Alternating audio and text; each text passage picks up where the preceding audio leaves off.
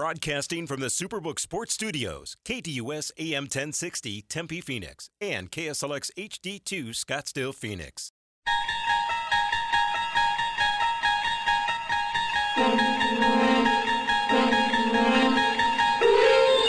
It's now time to enter the Sports Zone with your host, Bob Kemp. And Murray's going to reset.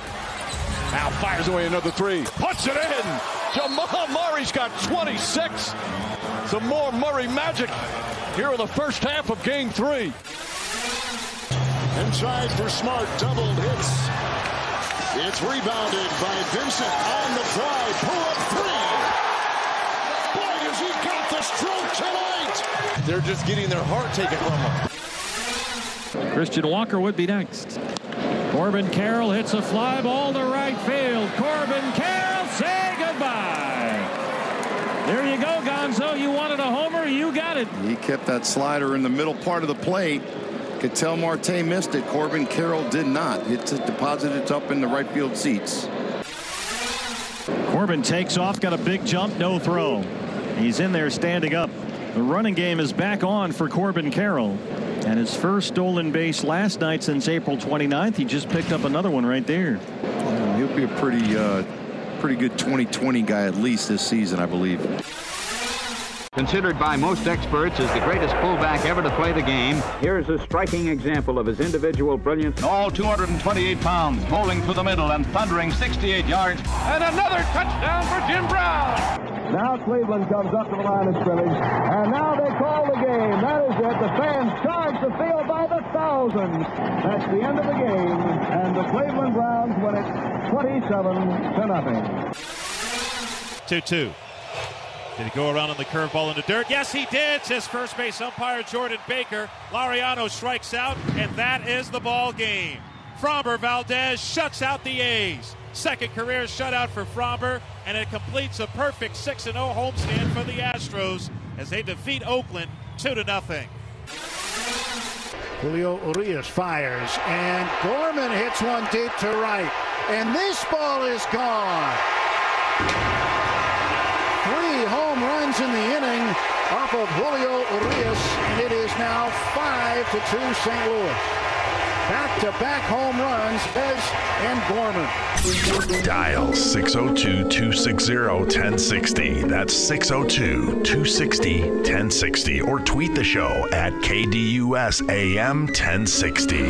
And now, here's your Sports Zone guide, Bob Kemp, on KDUS AM 1060. And welcome to the Monday, May 22nd edition of the Sports Zone. Not just the news and scores, the news and scores with analysis. Little different week for us this week. We're preempted for ASU baseball on Tuesday and Thursday. So the Sports Zone and the Extra Point this week will be a Monday, Wednesday, Friday proposition for you. All right, in today's Sports Zone, right here on KDUS AM 1060 and KSLX HD2 100.7, the Nuggets, do they finish off the Lakers tonight? The Celtics, who should be blamed the most? The Diamondbacks, what stood out during the series win at Pittsburgh. Jim Brown, is he the greatest individual player ever in a team sport? The Astros, are they once again the best in the American League? The Dodgers, must they add starting pitching? And what else caught your eye since our last show? Here's today's scheduled lineup on the show, which is the most informative sports talk Monday through Friday. In moments, we'll have the introduction to today's pipeline. 9:15, a Nuggets and Lakers Game 4 preview. We'll talk with Matt Brooks of Nuggets.com. 9:30 will be interactive action at 602-260-1060, and also the local roundup. That included Diamondbacks and Pirates Weekend Rewind. Final segment of the Sports Zone will be the National Roundup, topped by the latest line, and also from the scoreboard. Little NBA and some baseball in there. Then after the Sports Zone from 10 to noon, it'll be the Extra Point hosted by Kayla. And Kayla now 2 of 2, picking PGA major winners in 2023 in the PGA Tour. So good for her. Excellent job there. On to the pipeline we go.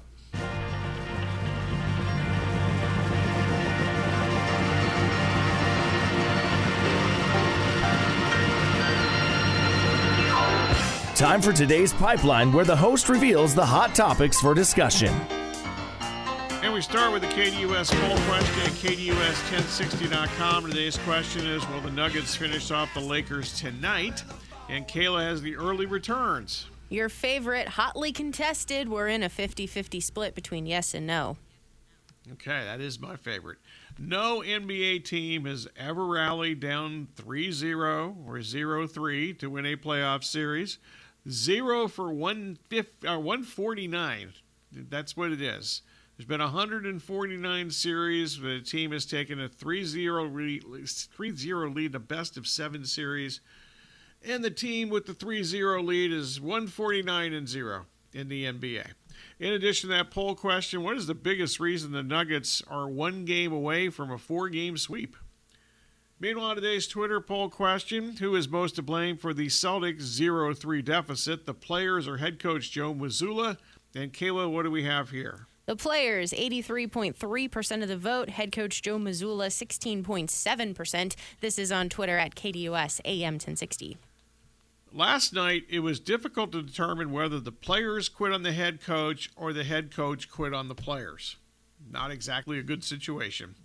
Meanwhile, on the local front, the Diamondbacks bounced back after a rare Zach Gallen bad start on Friday night. He was, in fact, shelled in the Friday night series opener at Pittsburgh, but Arizona won games on Saturday and Sunday against the Pirates. The Pirates have now lost 14 of their last 18 games, so much for that fast start they have.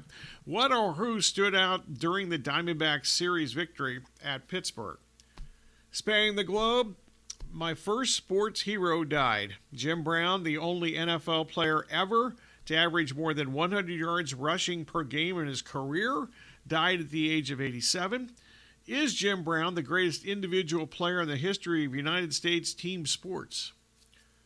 The Astros have turned it around. After a predictable weekend sweep of the lowly Athletics, Houston has now won 7 straight in 9 out of 10, including all 3 games over the weekend since Jose Altuve returned from the injured list after he missed the first 45 games with a broken hand that was suffered during the WBC. Are the Astros once again the best team in the American League? The Dodgers? Never thought I'd say this. They're running out of starting pitchers.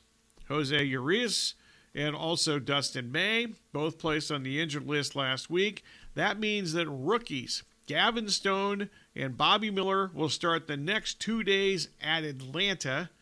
Do you think the Dodgers need to add at least one starting pitcher before the trade deadline? And we're less than about 6 weeks from the trade deadline, roughly. Also, in addition to all these excellent questions and topics, what else caught your eye since our last show? That is today's Pipeline. We'll get to all these tremendous topics and much more during today's sensational radio program. Anything else on your mind falls into the general discussion category. So whether it's from the Pipeline or a sports topic on your mind, 602-260-1060, or you can tweet the show at KDUSAM1060 or twitter.com/KDUSAM1060. Basically, the only rules are accuracy and objectivity. If you violate those rules, or if you're just simply bad, you will be the target of this.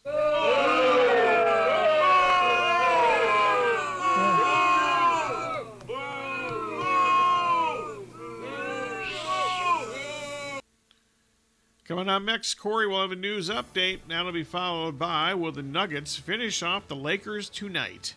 We will cover the Nuggets, talking about the Lakers series, go back to the Suns series a little bit, because kind of my plan. All that with Matt Brooks of Nuggets.com. Nuggets.com, Matt Brooks. We're looking forward to talking to him in the next segment. Once again, at the bottom of the hour, it's phone call time. General discussion, 602-260-1060.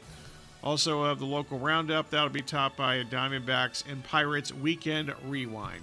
You're listening to Sports Zone with Bob Kemp on KDUS AM 1060 and KSLX HD2 100.7.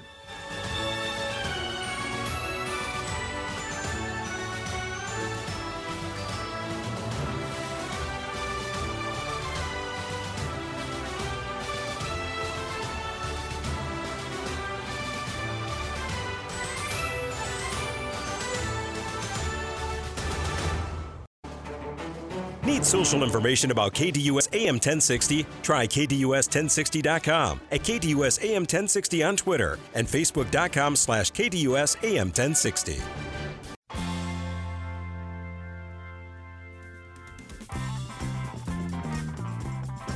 Welcome back to the Sports Zone with Bob Kemp on KDUS AM 1060 and KSLX HD2 100.7. Your home, the Dan Patrick Show, live Monday through Friday from 6 to 9 a.m. The Nuggets can finish off a 4-game sweep of the Lakers tonight in Los Angeles. Out to the KDUS hotline we go. We're now joined in the Sports Zone by Matt Brooks of Nuggets.com. And Matt, good to have you on the show once again. One win away from a sweep for the Nuggets. I assume you're somewhat surprised, at least. How surprised are you? Yeah, well, first off, thank you for having me. Yeah, I mean, this is a surprise for sure. I mean, I think after especially watching those first 2 games in Denver, where the Nuggets have been so dominant, still undefeated at home, really felt like the Lakers pushed them about as much as they've been pushed in this postseason. And then we get to Los Angeles, and for them to come out with that win and really get over it wasn't double digits by the very end, but it was a double-digit lead for a good portion of the end of the fourth quarter. So, yeah, it's a surprise for sure. But this Nuggets team is performing well above and beyond pretty much anybody else in the postseason right now. And this was just kind of another example of that. What are a couple of reasons, or maybe even the biggest reason, you think the Nuggets are in this position? I think that's the beauty of it, is that there isn't really one reason, and I think that's why they're such a tough team. They've dominated the rebounding battle a lot throughout the postseason. But in Game 3, which you could argue is probably one of their best playoff victories, they lost the rebounding battle. You have Nikola Jokic, dominating throughout the postseason, doing really a little bit of everything, and whatever his team needs is him. He's had 53-point games. He's had, 25, 19 rebounds, 12 assist games. That guy, I mean, there's just not a lot you can do with him. And because he's so versatile, it's really hard to kind of put a finger on how to defend him. You go down the line, Jamal Murray's been sensational this playoff round. Michael Porter Jr.'s had some big games and has showed different things, had a career-high 6 assists in Game 3. And, they have 6 guys that are really, really, all capable of putting up big performances. KCP, Bruce Brown. It's just, that's kind of the point here, is that because there are so many different ways that they can win, that's what makes them such a good team. Denver has won the fourth quarter last 2 games. Their studs have kind of taken over in those games. Jamal Murray, obviously, in Game 2, Jokic in Game 3. Let's start with Murray. At what point of the season did you think that he was, quote, back from the injury of 2021? It's funny you asked that. Michael Malone's brought up a game specifically in December against Portland, is where he felt like Murray kind of had it again, or really started to feel comfortable with his body. I believe Jamal had a game winner in that game. So that's probably the turn for them. That turns into a month of January where they went 12-3. Malone got Coach of the Month that month. So I think that timeline, right around there, turn of the new year, is really what you're looking at when you're seeing this Nuggets team come to, really crystallize. And a lot of that comes down to Murray finding himself again. Watching Jokic every night, what impresses you the most, and are you still surprised with some of the things that he does with his skill set? Oh yeah, of course. I mean, he's one of those guys. Like, there are certain superstar players that no matter how many times you watch them, it's always amazing. I covered Kevin Durant in Brooklyn for 3 years, I guess, and that's just somebody that you watch him play. He's 7 feet tall and is making jumpers over literally everybody. Jokic is the same way. I mean, I think the passing is probably the first thing that comes to mind. But for me, watching Jokic, it's his touch. I mean, just the level of softness that he's able to put the ball up around the rim, and the different shots that he's able to make. Doesn't really matter where his feet are or how good of a shot it is. His shooting touch is just unbelievable. So I think for me, that's what I really like to see, is these little floaters they'll take over multiple defenders in a crowded paint. It's really spectacular. Matt Brooks of Nuggets.com, currently in the Sports Zone. All right, Bruce Brown and Kentavious Caldwell-Pope, you mentioned them. Let's start with Brown. What especially, or well, actually, let me rephrase that. What specifically has Brown, brought to this team and this organization that they might have been lacking in previous seasons? I think probably a threat in transition. He's a guy that is always kind of made his money as a guy that gets out in transition, cuts off ball. So those are the perfect players to play next to Nikola Jokic, who's obviously a great passer in transition, great passer in the half court. And just guys that move and run around and beat guys down the floor are perfect for, this specific system that they have in Denver. It's been interesting to watch Bruce this year because his role has shifted a lot compared to maybe some of his previous teams. He's handling the ball a lot more. They're giving him more point guard duties. And over the season, he's really improved as things have gone on. He's just so good at getting to the rim, which is such a huge part of the postseason, is having guys that can get those at-rim shots. So he's been massive in that way. And really, I expect him to get a big payday this offseason. Caldwell-Pope, how much is his winning pedigree added to this roster, and what else about him stands out to you? Yeah, I think it's a real thing. He's definitely one of the vocal leaders, and you can just even see it in his pressers. Like he's all business. That's a guy that is all business. Yeah. And that stuff's really important. I think the thing that's really interesting about this Nuggets team is, their vets are. It's not all just one type of player or personality. Jeff Green, DeAndre Jordan are definitely a little bit more lighthearted. They like to joke around more. You have KCP, who's a little bit more to business.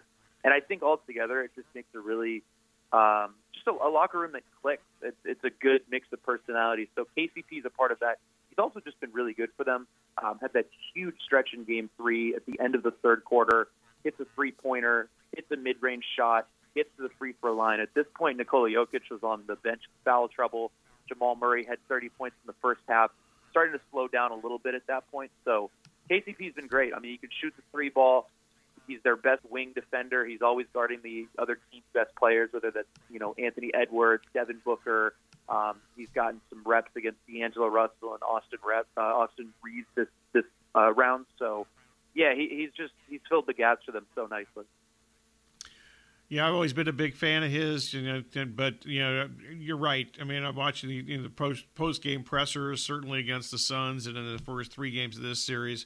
Yeah, he's really impressive at the podium, and I'm not that surprised. Let's go back to the Nuggets and Suns series for a couple of moments here. Why was Denver able to advance in that series? And also the fact that after watching the Suns for 6 games, what do you think the Suns need to do and change moving forward? I really think that series came down to depth. And just kind of like, I mentioned at the beginning of this that Denver has so many different ways of winning, whether it's certain guys going off, they win on the battle of the glass, maybe they'll win in fast break in certain games. Phoenix really felt like they had one way of winning, and that was, hey, we really need 90 points from Durant and Devin Booker. And that, to me, I think was just what sort of – it was just a lot to ask out of two guys to do for a series that went 6 games. And I think by the end, it's just the Suns really ran out of gas. The lack of depth definitely hurt them. I do think there are certain moves to be made. As for what that looks like this offseason, who knows? Maybe you try to upgrade the 8 spot. You definitely want to have more than like 4 playable guys. I know that much, and that was kind of an issue in that series. Chris Paul is obviously going to be a year older, so that's something you could look at. There's the Kyrie rumors. I don't know how plausible that is under the CBA, but there are things for them to do, but they're working in tighter confines I think people would like to admit. But I think the biggest thing you can do is just hit on a couple of, minimum level salary guys. If they have a TPE, or excuse me, MLE, which is mid-level exception, should be around $6 million. Do that, but yeah, they have their work cut out for them, that's for sure. You mentioned you've obviously covered Durant back in the Brooklyn days too, so what'd you think about him in the last series? And Aaron Gordon seemed to really bother him at times, more than at times. He did a really nice job defensively. Yeah, I think the big thing with KD, and we've seen in the last 2 years, is that over the last, I think, probably 3 years, really since he's returned from the Achilles injury, he's been great. Like, he's shooting, career high field goal percentage from the field. He's been great. He's making a ridiculous number of his mid-range shots in the regular season. But I think the big thing is that getting to the basket is just maybe not quite as much on the table for him. Has he lost a step or a half step? Maybe. But regardless, that part of his game has definitely dwindled. And when that happens, I think you can play him the way that somebody like Aaron Gordon did, where you're really up in his jersey. You're playing him physically. You're pushing him on his catches because you're not as worried about that guy beating you off the triple. And I think that's the biggest thing I've noticed. We saw it against Boston last year. Grant Williams and all sorts of guys were very effective. Tatum was very effective against him in the the first round last year. So it kind of felt like a replay for me with Durant of the last two postseasons. It just feels like that physicality is bothering him a little bit more, and I just wonder if that's because of his decline in physicality. Talking with Matt Brooks from Nuggets.com. Michael Malone, I know you haven't been here for the whole duration, obviously, in Denver, but I'm sure you watch from afar, and you certainly there's been lots of discussion about this. So in what ways has he changed as a head coach over the years? Yeah, I mean, that's a good question. First off, he's giving some younger guys a shot. Christian Brown has really played for 2-3 rounds at this point. Minutes are kind of dwindling a little bit here at the end of the Western Conference Finals. That's to be expected. It's very rare that you see rookies picked at the end of the first round, play a huge role on a championship contender. But I think the other things are just little adjustments he's made. I think this playoffs he's been really good about mixing his bench with his starters. So I think he's evolved, and I also just think the way he's learned to connect with his players. He's always been a player's coach, but it really feels like there's such a connection between him and this Nuggets team this year. And I think that's something that he's put work into it, and just based on what he's told us and pressers, that is a big focus for him, is finding that balance between being a tutor but also just being like family with these guys. So I think those are the main things. Yes, there are tactical things, but there are also like personality things that I think he's grown a lot in as well. What is Malone telling his team the last couple of days after they went up 3-0 against the Lakers? Oh, no, but he had a quote about, goodness, I'm trying to remember it right now. He had a quote kind of about like basically that a game 4, when you're up 3-0, is the hardest game to work. It's the hardest game to win. There's this natural inclination, I think is how he put it. Kind of let your foot off the gas, say, all right, we got a 3-0 lead. Nobody's ever come back from this. So I think there is going to be a lot of, hey, if we get this done, we get a full 2 weeks off to prep for what's looking like the Miami Heat, and really rest and get our bodies right, spend some time in Denver at home with our families. So I think those are kind of the types of things that he's stressing. And also just, hey, look, this other team has LeBron James on it. And I know Nikola Jokic had a quote about that after Game 3 saying, look, like, I'm not completely out of the weeds with this team yet. Like, any team that has LeBron James on it is scary to me. So I think there's that sense too. I do actually expect them to come out pretty aggressive tonight in Game 4, because I think that, especially the LeBron factor, is a big thing that they're trying to keep an eye on and motivate them internally. What do you think the Lakers will try to do differently, at least strategically, in this Game 4 tonight? Man, I don't know. I think, maybe try to get more touches inside. I think they only shot like 60% around the rim. So for context, in Game 1, they shot 84%. So Denver did a really, really good job taking away the painted area. So if there is a way for them to devise more looks inside the paint, which is where the Lakers really like to operate, that's definitely one of them. Other thing might just literally be make more of your threes. They shot 31%. At home, I think they shoot 35% over the postseason at home normally. So if you can get a little bit of a regression to the mean there, that certainly helps. And then, I think a lot of the defensive things that they've done in terms of how they've defended Nikola Jokic have already been thrown out there. The Rui Hachimura adjustment with Anthony Davis kind of roaming nearby. They gave LeBron some reps against Jokic defensively. So we'll see probably more of that. I really think the big thing is just like trying to find some sort of form on offense. Do the Nuggets finish it off tonight? Well, I'm not a I'm not a fortune teller. I don't know that, but I feel pretty good about it. I think the thing about the Nuggets is that they had this opportunity in Minnesota, and they didn't close that series, and they had to go back to Denver for a game that it didn't seem like anybody was very happy about playing. So I think because they've already done that in this postseason, they know, hey, like, we need to take care of business. We need to make sure we don't get into that situation where we're playing one last game in Denver in a series that we've effectively won. So, yeah, I do think that that's something that's stuck with them. I know KCP brought up the 2 losses in Phoenix as a major motivating factor for this series, especially headed into Game 3. They did not want to go back home tied 2-2, and obviously they took care of business in Game 3. So I'm assuming that mentality is going to be brought into Game 4 against Los Angeles. Looking ahead, the finals aren't going to start for a while, obviously. Would the likely long layoff be a good thing, bad thing for the Nuggets? How would you look at that? That's a great question. I was actually just having this conversation with people last night at dinner. I don't know. The thing about the Nuggets is, like, they're healthy for the most part. So this isn't like one of those situations where it's like, oh, my goodness, we have almost 2 full weeks off. We can get our guys ready. Like, no, like, the Nuggets are healthy. They're playing well. And, it depends how much you believe in rhythm and all that stuff that goes into, I guess, how we evaluate the postseason. But they have 2 weeks off after winning, potentially, if they win tonight, going 12-3, I think, in the postseason so far. And they're going against the Miami team that's most likely really, really good in terms of how they scout. Their coaching staff is really good. So now Miami has 2 weeks really to go look at film of Denver. Now Denver has 2 weeks to do the same thing with Miami, and I think this is really probably the 2 best coached teams remaining, which is fitting. They're both in the finals. But, yeah, I think it's really interesting. I can't quite figure it out yet. I think if the Nuggets had 1 or 2 guys that were a little dinged up, I'd say this is perfect. But they're healthy. I don't know. Are they going to lose rhythm? We'll see. Great stuff, Matt. Appreciate it. I'm sure we'll try to do this again at some point in the finals, so thanks much. Of course. Thank you.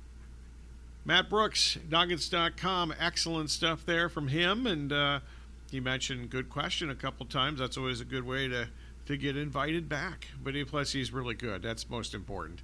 I'll need to I do need to have my ego stroked a little bit, as everybody does, right? But he was great. So good stuff there. Very curious to see how this game goes tonight. I'm much more curious to see this Game 4 tonight than I am Game 4 tomorrow night with Miami and the Celtics. I'm just kind of done with the Celtics. Get them out of here. Get them off my television. I don't need to watch that anymore. Next segment, phone call time, 602-260-1060. Also, today's local roundup. That'll be topped by Diamondbacks Pirates. Diamondbacks Pirates weekend rewind. Easy for me to say. That whole sentence was really well done. Coming up next, we'll have a little on the local roundup. Then we'll wrap up the hour with the national roundup. You're listening to Sports Zone with Bob Kemp on KDUS AM 1060 and KSLX HD2 100.7.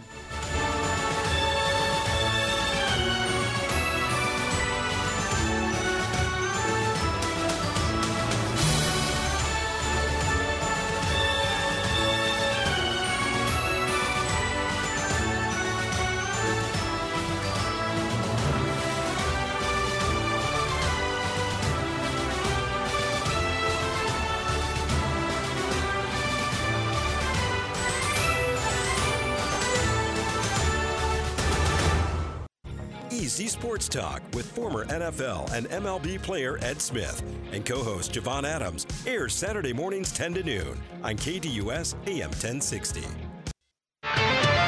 It's time for today's local roundup. Welcome back to the Sports Zone with Bob Kemp on KDUS AM 1060 and KSLX HD2 100.7. In addition to the local roundup, it is phone call time to the KDUS hotline 602-260-1060. Get your phone calls in just a couple of moments. First up, a little bit on the Diamondbacks. They won 2 out of 3 over the weekend at Pittsburgh, and they won the final 2 games after their ace, Zach Gallen, was shelled on Friday night.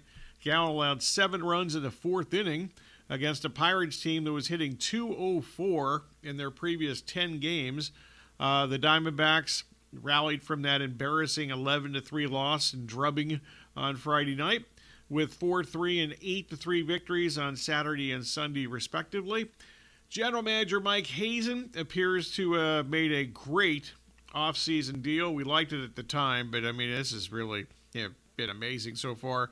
Lourdes Gurriel Jr., he's been a hitting machine. 307 with 7 homers, 12 doubles, a triple, 25 runs batted in. With a single in the 7th inning on Sunday, he now is hitting a career-high 13 consecutive games. So that he had a 12-game hitting streak in his days in Toronto. Gabriel Moreno has been excellent behind the plate. Certainly throwing arm is very impressive. And he's hit 311. He's more than hit. 17 runs batted in for him. On the other hand, the Diamondbacks and Hazen sent Dalton Varsho to Toronto. He is part of a disappointing lineup, I would say, from top to bottom in Toronto. Varsho hitting just 204 through yesterday's action. Corbin Carroll, healthy again, stole 3 bases over the last 2 days, his first 3 steals since remember he had the injury in Colorado on April the 29th. Those were his first stolen bases since then. Carroll also homered on Sunday for the season. He's hitting 281. 6 homers, 17 extra base hits, and 11 stolen bases. Personnel-wise, Austin Adams, he could become a big part of the Diamondbacks bullpen. He was an excellent reliever for the Padres before he missed most of last season with an arm injury. The Diamondbacks promoted Adams from AAA over the weekend. He made his Arizona debut on Saturday and retired both hitters that he faced. And at Reno this season, he was 1-0 with 3 saves, a 284 run average, 20 strikeouts in 12 innings. That's something I've been looking for, is somebody on this team that strikes out and gets swings and misses, gets strikeouts and swings and misses. Opponents hit just 191 against him at Reno this year. So he's a player that could be a real key for the Diamondbacks the rest of this season. Up next, the Diamondbacks conclude their road trip with 3 games at Philadelphia. The Diamondbacks split the season series 3 games apiece last year. And over the last 4 seasons, though, since 2017, I remember they didn't face the Phillies in 2020 because of the pandemic, but the Diamondbacks in their last 32 games against the Phillies are 21-11. Tonight they send Tommy Henry, 1-1 with a 5.00 run average, to the mound in the first game of the 3-game series at Philadelphia. All right, on to the phone lines we go. Al in Phoenix. Hi, Al. Hey, Bob. First of all, your question about Jim Brown, that's an excellent one. I mean, I think in football, I'd say I would put him as the top football player of all time. But when you start, going to other sports, it gets difficult. He's right. I would say he's right in the conversation, though. I mean, you can look at other sports. You can look at Wilt Chamberlain. You can look at Michael Jordan, what they did in basketball.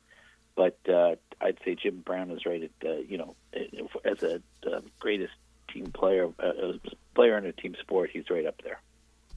Okay, that sounds. I think that's a good explanation by you. I think Wilt is the guy to definitely talk about, though. I mean, Jordan, I think, is considered the greatest basketball player by many because most people that are alive right now actually saw him at some point. But the Wilt days, I mean, he was pretty astonishing, and he even led the league in assists towards the end of his career. They changed some of the rules because of Wilt, if I remember correctly. Well, I think they changed some. I think they in college they changed some Wilt rules for Wilt, and also Lou Alcindor back in the day. They changed like every rule in the mid '60s or late '60s for after he came to UCLA. Yeah, that's true. And then the other question, I mean, the Celtics. You'd hope that they'd be able to move on from Joe Mazzulla after this year, but I don't know if that's going to happen. But he's done it. I mean, like you said, this is the biggest coaching mismatch in a playoff series.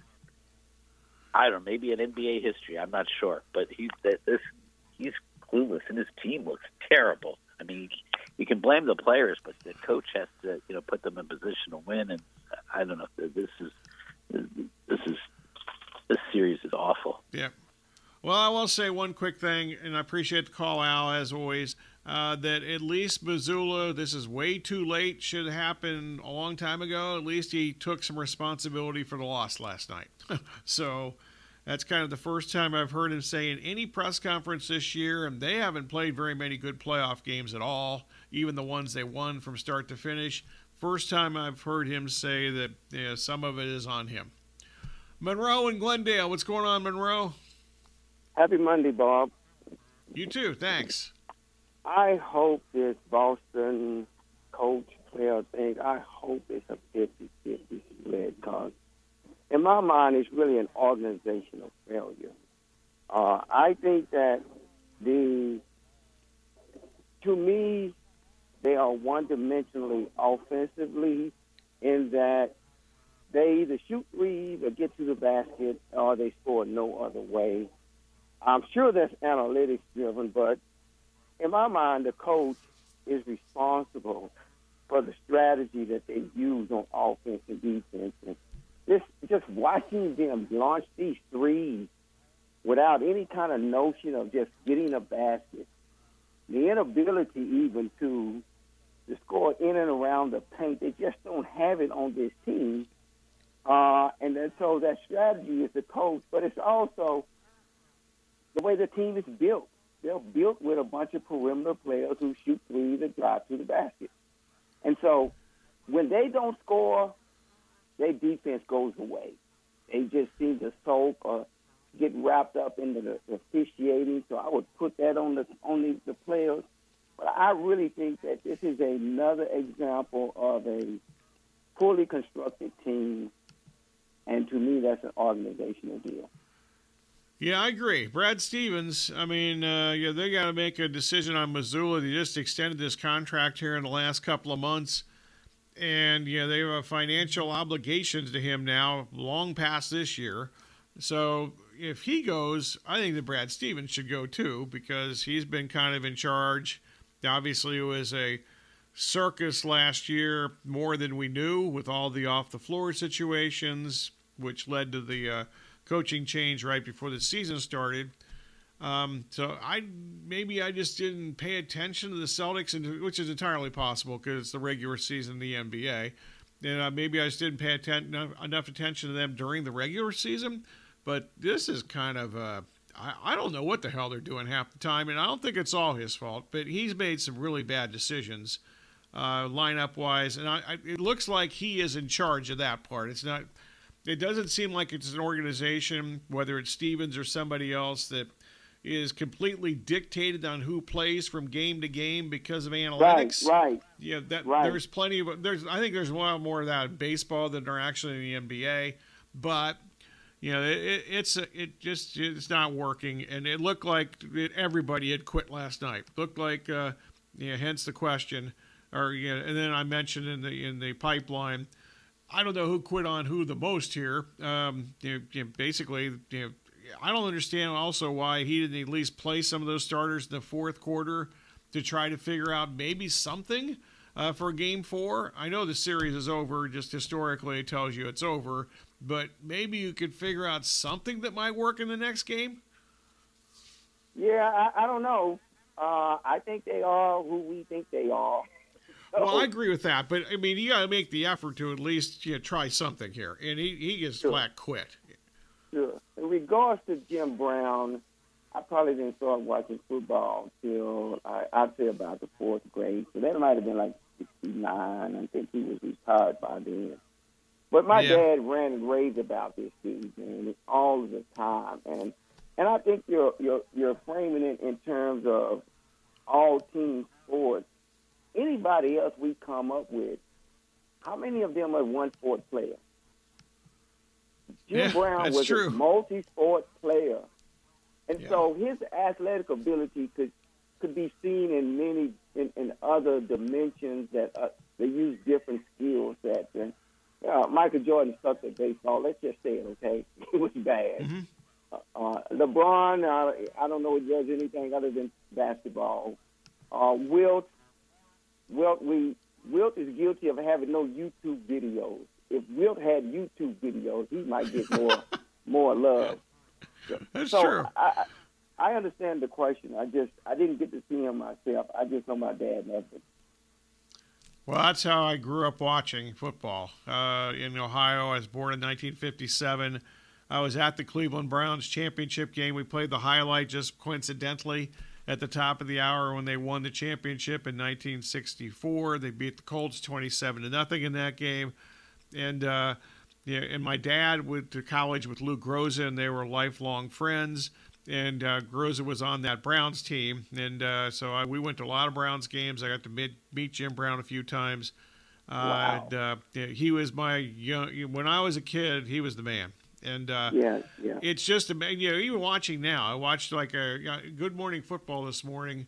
I only got a couple seconds here, unfortunately, the rest of the segment. But we're going to get to this with Kayla a little later in the extra point today too. But they had a highlight video of Jim Brown, and it was like a man amongst boys out there. And just this combination of speed and power, I don't care what era it is. I mean, it was unbelievable the things that he did. Good stuff, Bob. Monroe. Always appreciate it. Thank you. All right, coming up next, we'll have a news update with Corey. That'll be followed by the conclusion of today's Sports Zone with the National Roundup. That'll be topped by the latest line.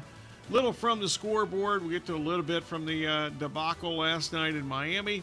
Also, time pending, we'll do a little Major League Baseball for the weekend. You're listening to Sports Zone with Bob Kemp on KDUS AM 1060 and KISS Lux HD2 100.7.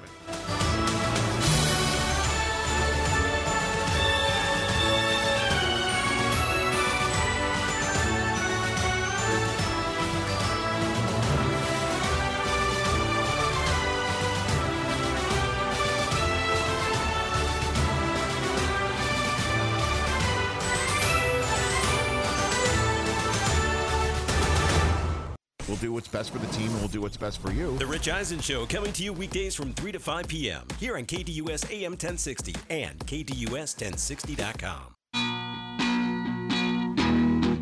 It's time for today's National Roundup. Welcome back. Final segment of today's Sports Zone with Bob Kemp on KDUS AM 1060 and KISS Lux HD2 100.7. And from the from the NBA postseason scoreboard, the Heat, I guess they just kind of kicked the Celtics all around South Beach last night. Gabe Vincent scored a career-high 29 points. That's his career high, not just playoff high, career high. Duncan Robinson had 22, and the Heat destroyed the Celtics. The final score was 128-102. That's saying that the score is not as close as the game actually was. This was far worse. Caleb Martin at 18. So Jimmy Butler was like the fourth leading scorer with 16. Bam Adebayo at 13. Max Strus had 10. So pretty much everybody that was in uniform for Miami scored in double figures. Of course, no NBA team ever is lost the first three and come back and won. 149-0. The teams that with the 3-0 lead have finished off series. Jason Tatum, 14 points. Jaylen Brown, 12 points for the Celtics last night. The NBA Finals don't start until June 1st, so it's going to be likely a lengthy layoff, one way or the other here. I also want to hopefully end some confusion that was started on TNT last night and continued on NBA TV. There has never been a season when both conference finals have ended in sweeps. It actually happened in 1957, but they were called the division finals back in those days when Boston won a 3-game best of 7 series. Best of 5 series. They went 3-0 against Syracuse, and St. Louis beat Minneapolis 3-0. So technically they just didn't have it wasn't called the conference finals then back in the day because they were division finals. So that's where I think there was lots of confusion about this last night. All right, much more on the conference finals in the next 2 hours during the Extra Point hosted by Caleb. All right, so tonight the Nuggets try to finish off the Lakers. The Lakers a 3-point favorite against the Nuggets. Total is sitting at 224.5. And then tomorrow night, Boston and Philadelphia. Boston was actually, they went up to like a 3.5. I even saw a couple of 4s yesterday. They were favored in that game yesterday at Miami. Not the case in Game 4. Miami a 2-point favorite. Total in that game sitting at 216. Mo Bamba might be back for the Lakers tonight. I don't know if that makes that much of a difference. He's played just a dozen games this season for the Lakers, but he is another guy with length. So it would be interesting to see how they actually use him if he's out there. And I'm not so sure. No pun intended here, but I'm not the biggest Mo Bamba fan. We'll also get to some baseball and the extra point, and have time to get to it in this particular segment. But we'll get to some of that from the weekend and some injuries to possibly get into a little more in the next couple of hours also. So stay tuned the next 2 hours. It is the Extra Point hosted by Caleb. We'll have more phone call time, 602-260-1060. This has been the Sports Zone. Thanks for listening.